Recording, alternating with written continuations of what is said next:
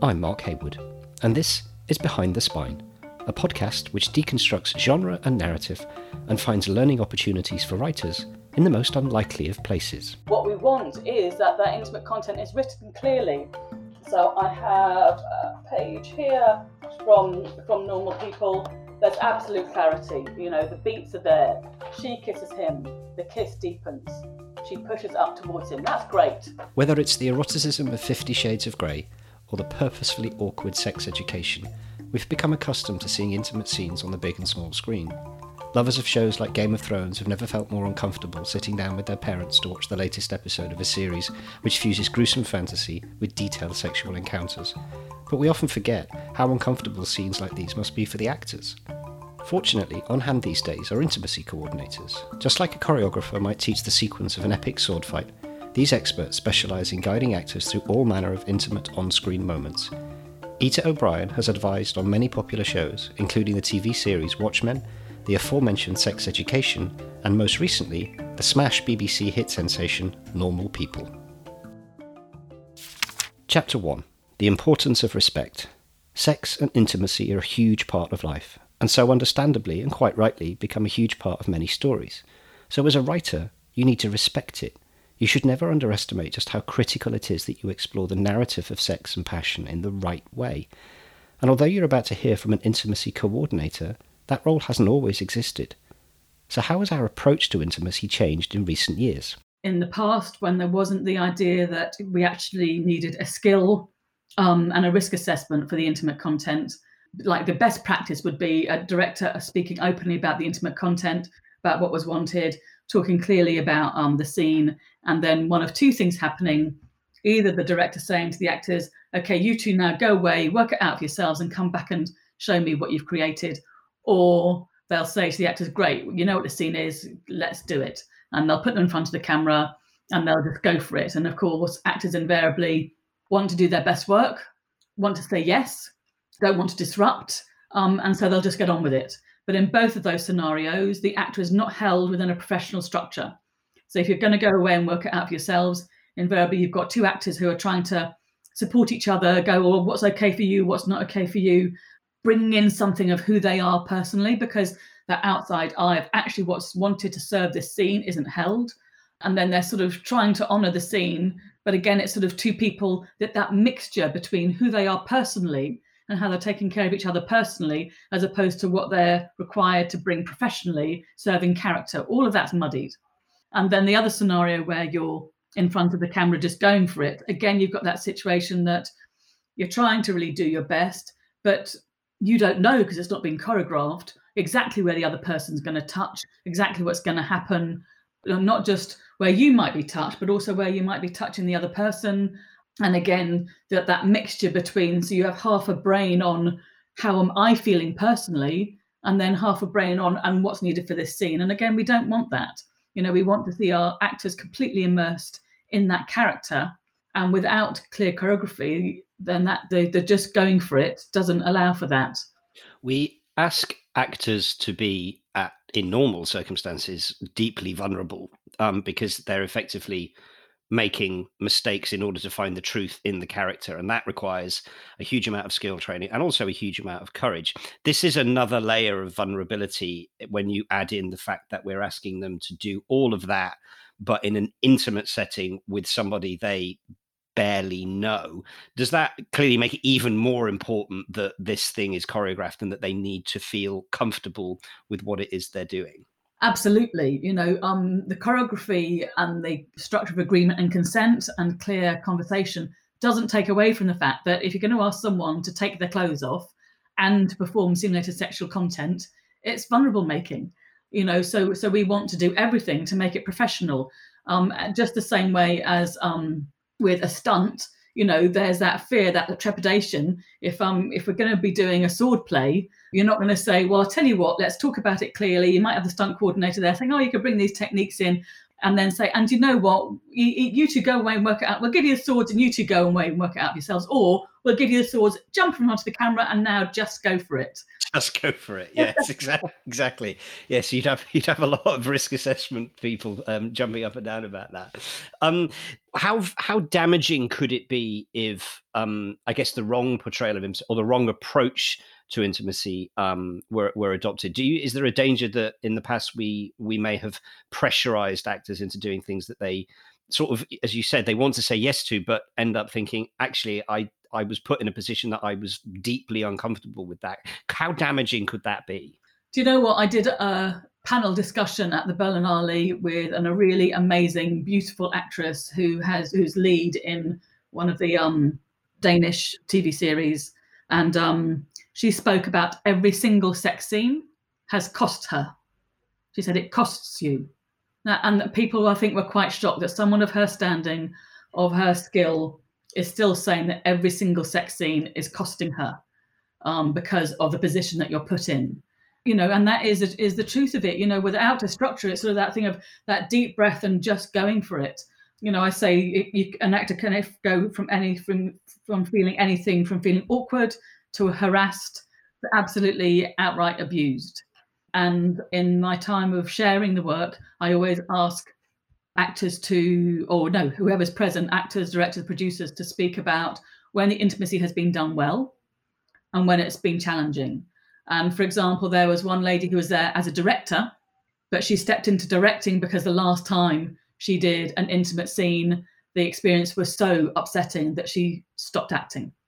And in fact, the two most damaged people have been two middle-aged men. That when I did that opening circle, one was from theatre and one was from film, and how they were speaking about their experiences that were damaging to them in their 20s. They were still talking about it. It was almost like a first-time disclosure in a counselling session, that they were still that damaged from it, and having to sort of take care and help support them to sort of take their concerns to a professional place.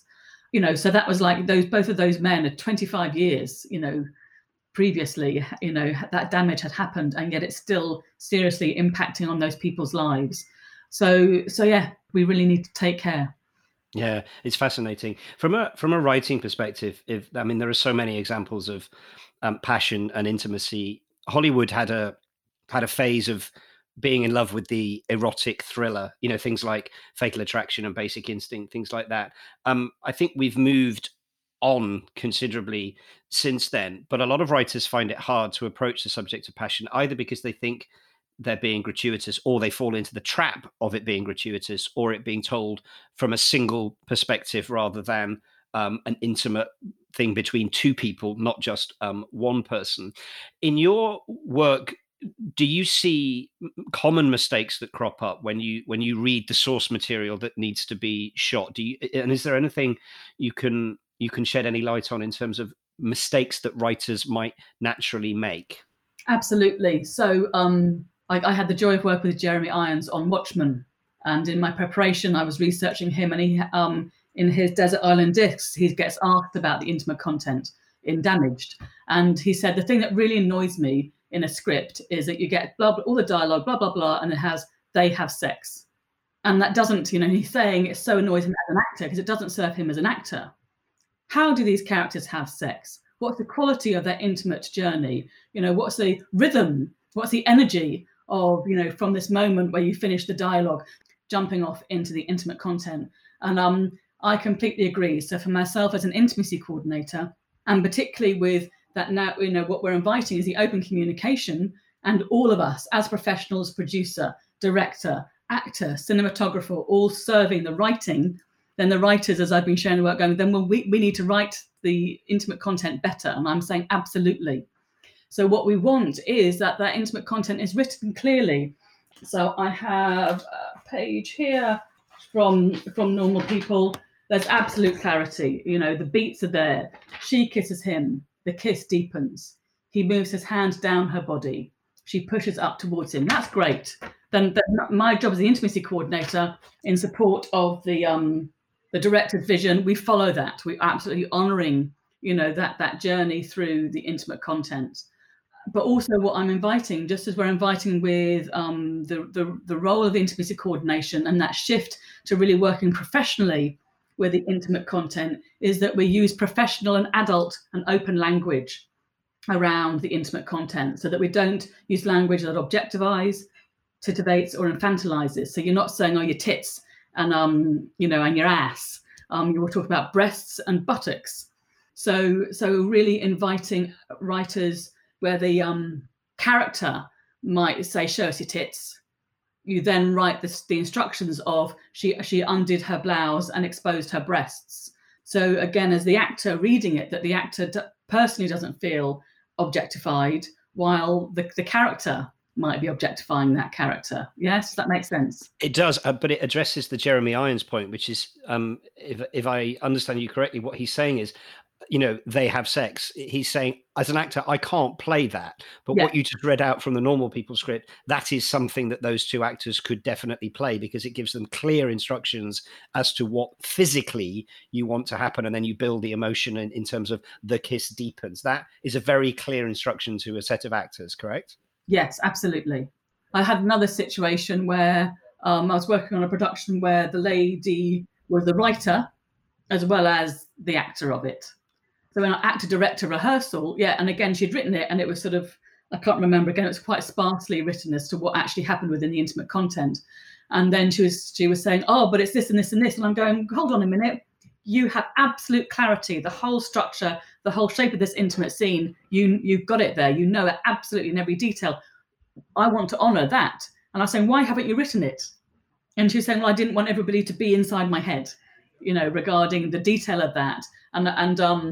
But that is what we want. And I'm saying, well, we will write it for us, because then we can honor it. And then you will get, as a writer, exactly the intimate content that you can see and then that you want. And then you'll be satisfied, because then we'll just make sure that we create that. Chapter 2, Challenging Your Perceptions. It's becoming clear now that writing an accurate and detailed account of what's unfolding is incredibly important in allowing an actor to interpret a sexual scene in a realistic way, but also to allow them to feel respected while they're acting. It's something to take note of when writing. You wouldn't build up to an epic fight scene and simply say, and then they fought, and leave it at that. Well, the same goes for intimacy. Try and think about how you can appropriately convey what's going on in a meaningful way. You might need to think differently. It might take courage to imagine a character's sexual desire if it strays far from your own feelings around sex. In the same way that Grey's Anatomy has a team of medical consultants on staff, you may need to seek advice. But if you challenge yourself to walk in someone else's shoes, then the characters you develop and the relationships you foster, they'll be much stronger for it. We all have our own personal and private sexual expression. We all have our own different way that we connect with our loved ones, and then through to our intimate expression. So everybody's different, and we want that. We invite, that individuality.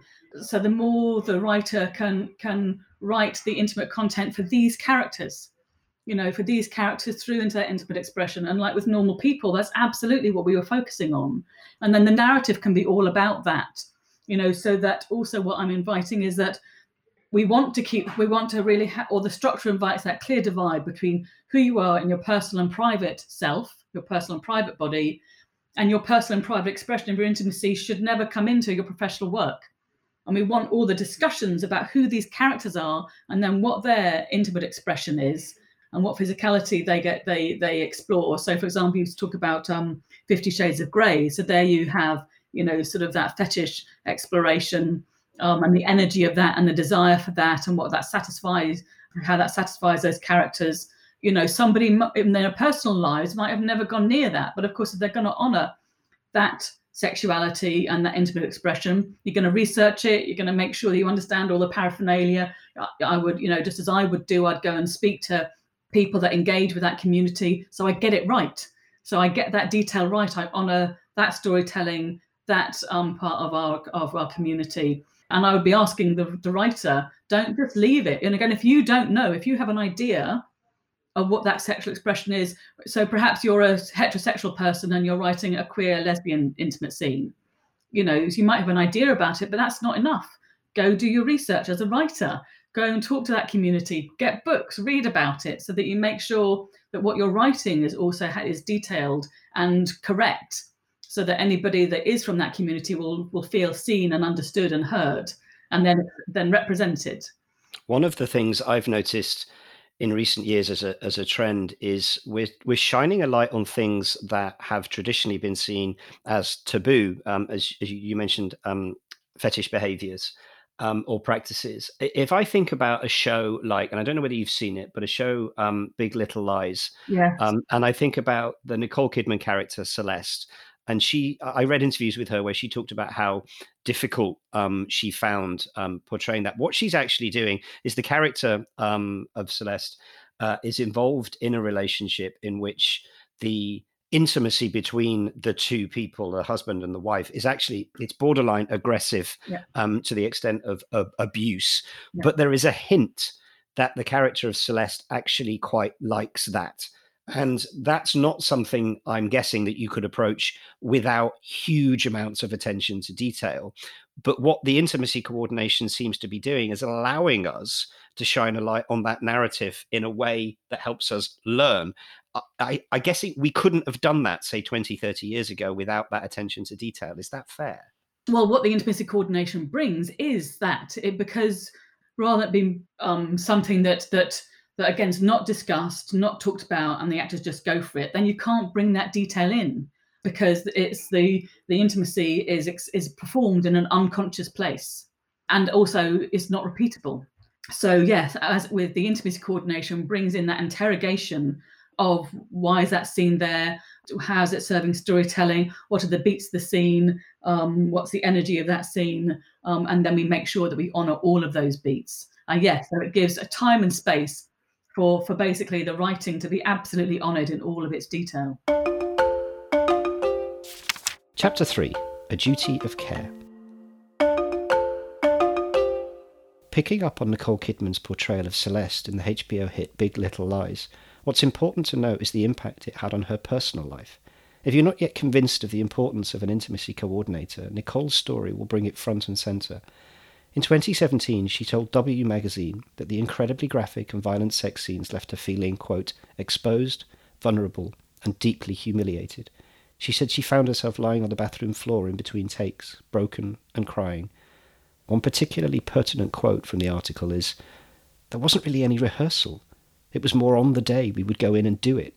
Yeah, and that concerns me. But that was at a time, a few years back before the role of the intimacy coordinator was really present.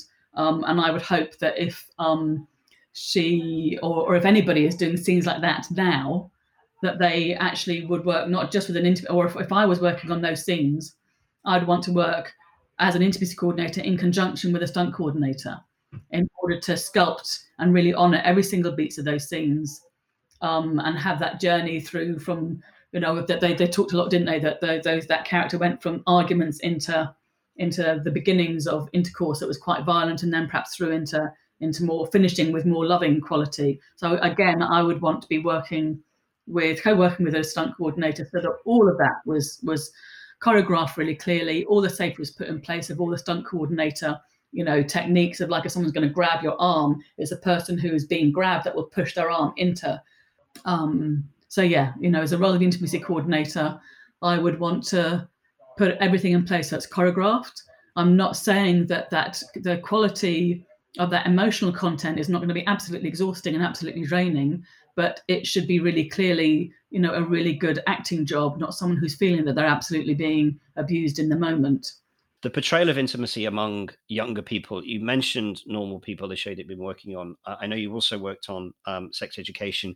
We're seeing more and more of this. What's the approach that you take to the portrayal of intimacy among younger people? Is it the same as people who are more mature or older, or is there an additional layer of coordination that needs to occur because you're dealing with effectively children? Okay, so first of all, I can safely say that all of those productions, they're all not children, they're all over 18. However, there are several situations where they haven't ever done an intimate scene on set before, so it's first time, and so yes, of course, there's a real nervousness about that. And so with the intimacy coordination, And that shift with the profession, I'm able to say, look, we're going to work in a really professional way. If you liken it to a choreographer or the stunt coordinator, then there's real clarity of, oh, right, okay, there's a clear structure, everything's going to be known, and I'm working with agreement and consent and empowerment and autonomy. And then, so working on sex education, the scenes in series 1 with Amy Lou Wood and Chris, who plays Top Heavy Steve. So I'd done some scenes with Amy, and then Chris hadn't done any scenes before, really nervous. We had like about 3 different sex scenes that on the same day. By the afternoon, he's going, oh my goodness, I don't know what I was worried about. It's just like any other scene. Going, yes, that's exactly what you want. That realization that actually when you speak clearly, you put in place rehearsal, it becomes being a thing to get through. And that's what we want. What happens a little bit more with people who are actually more experienced is, so there's a couple of things that are going on. If they haven't experienced an intimacy coordinator before, invariably they've got a way that they've worked out how to do it for themselves, that sense of shoring up and getting through it. I've had situations where I've offered to do a rehearsal and I've been told by the second AD, oh, the actor doesn't want to rehearse because they don't want to make it a bigger thing than it needs to be. And it's like, oh, if only they could understand, it becomes a no thing because it's just professional. But that's that mismatch. And then the other thing that we need to take care of is then you get the mismatch between someone who's perhaps incredibly experienced, perhaps the whole production is around them, but then the person they're co-doing the intimate scene with is someone who's perhaps even a day player, and so then you have that real mismatch of autonomy and empowerment, because the A-lister, is with someone who is in fact very vulnerable. And so while one person might feel I don't need to do the guidelines because I feel really comfortable, actually it's not just about them, it's about both people. And the intimacy guidelines and the intention within the industry is just to be a leveler, just for us all to work to the best of our game, taking out that mismatch of hierarchy, be it a producer, say like Harvey Weinstein, being predatory or coercive, or a director being coercive, or in fact, an actor. And then also actually works also the other way around. You can also get the main actor. So one of my quotes I use is Michael Fassbender saying that he tries to make light of it and make a joke so that he can help to make everybody comfortable. And of course, while that's really generous from him as the actor to take that responsibility, as it were, to help everybody to feel comfortable around the intimate content, again, that's not his responsibility. And we don't want that to feel that you have to make it. Again, we just want a structure and that allows everybody to work professionally, bringing the best of their skill, be it the director or the actor, to the content.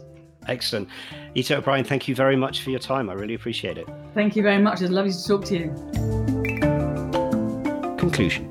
A massive thank you then to Ita O'Brien for joining me on the podcast. So to recap, what have we learned? Our writing should portray intimacy respectfully.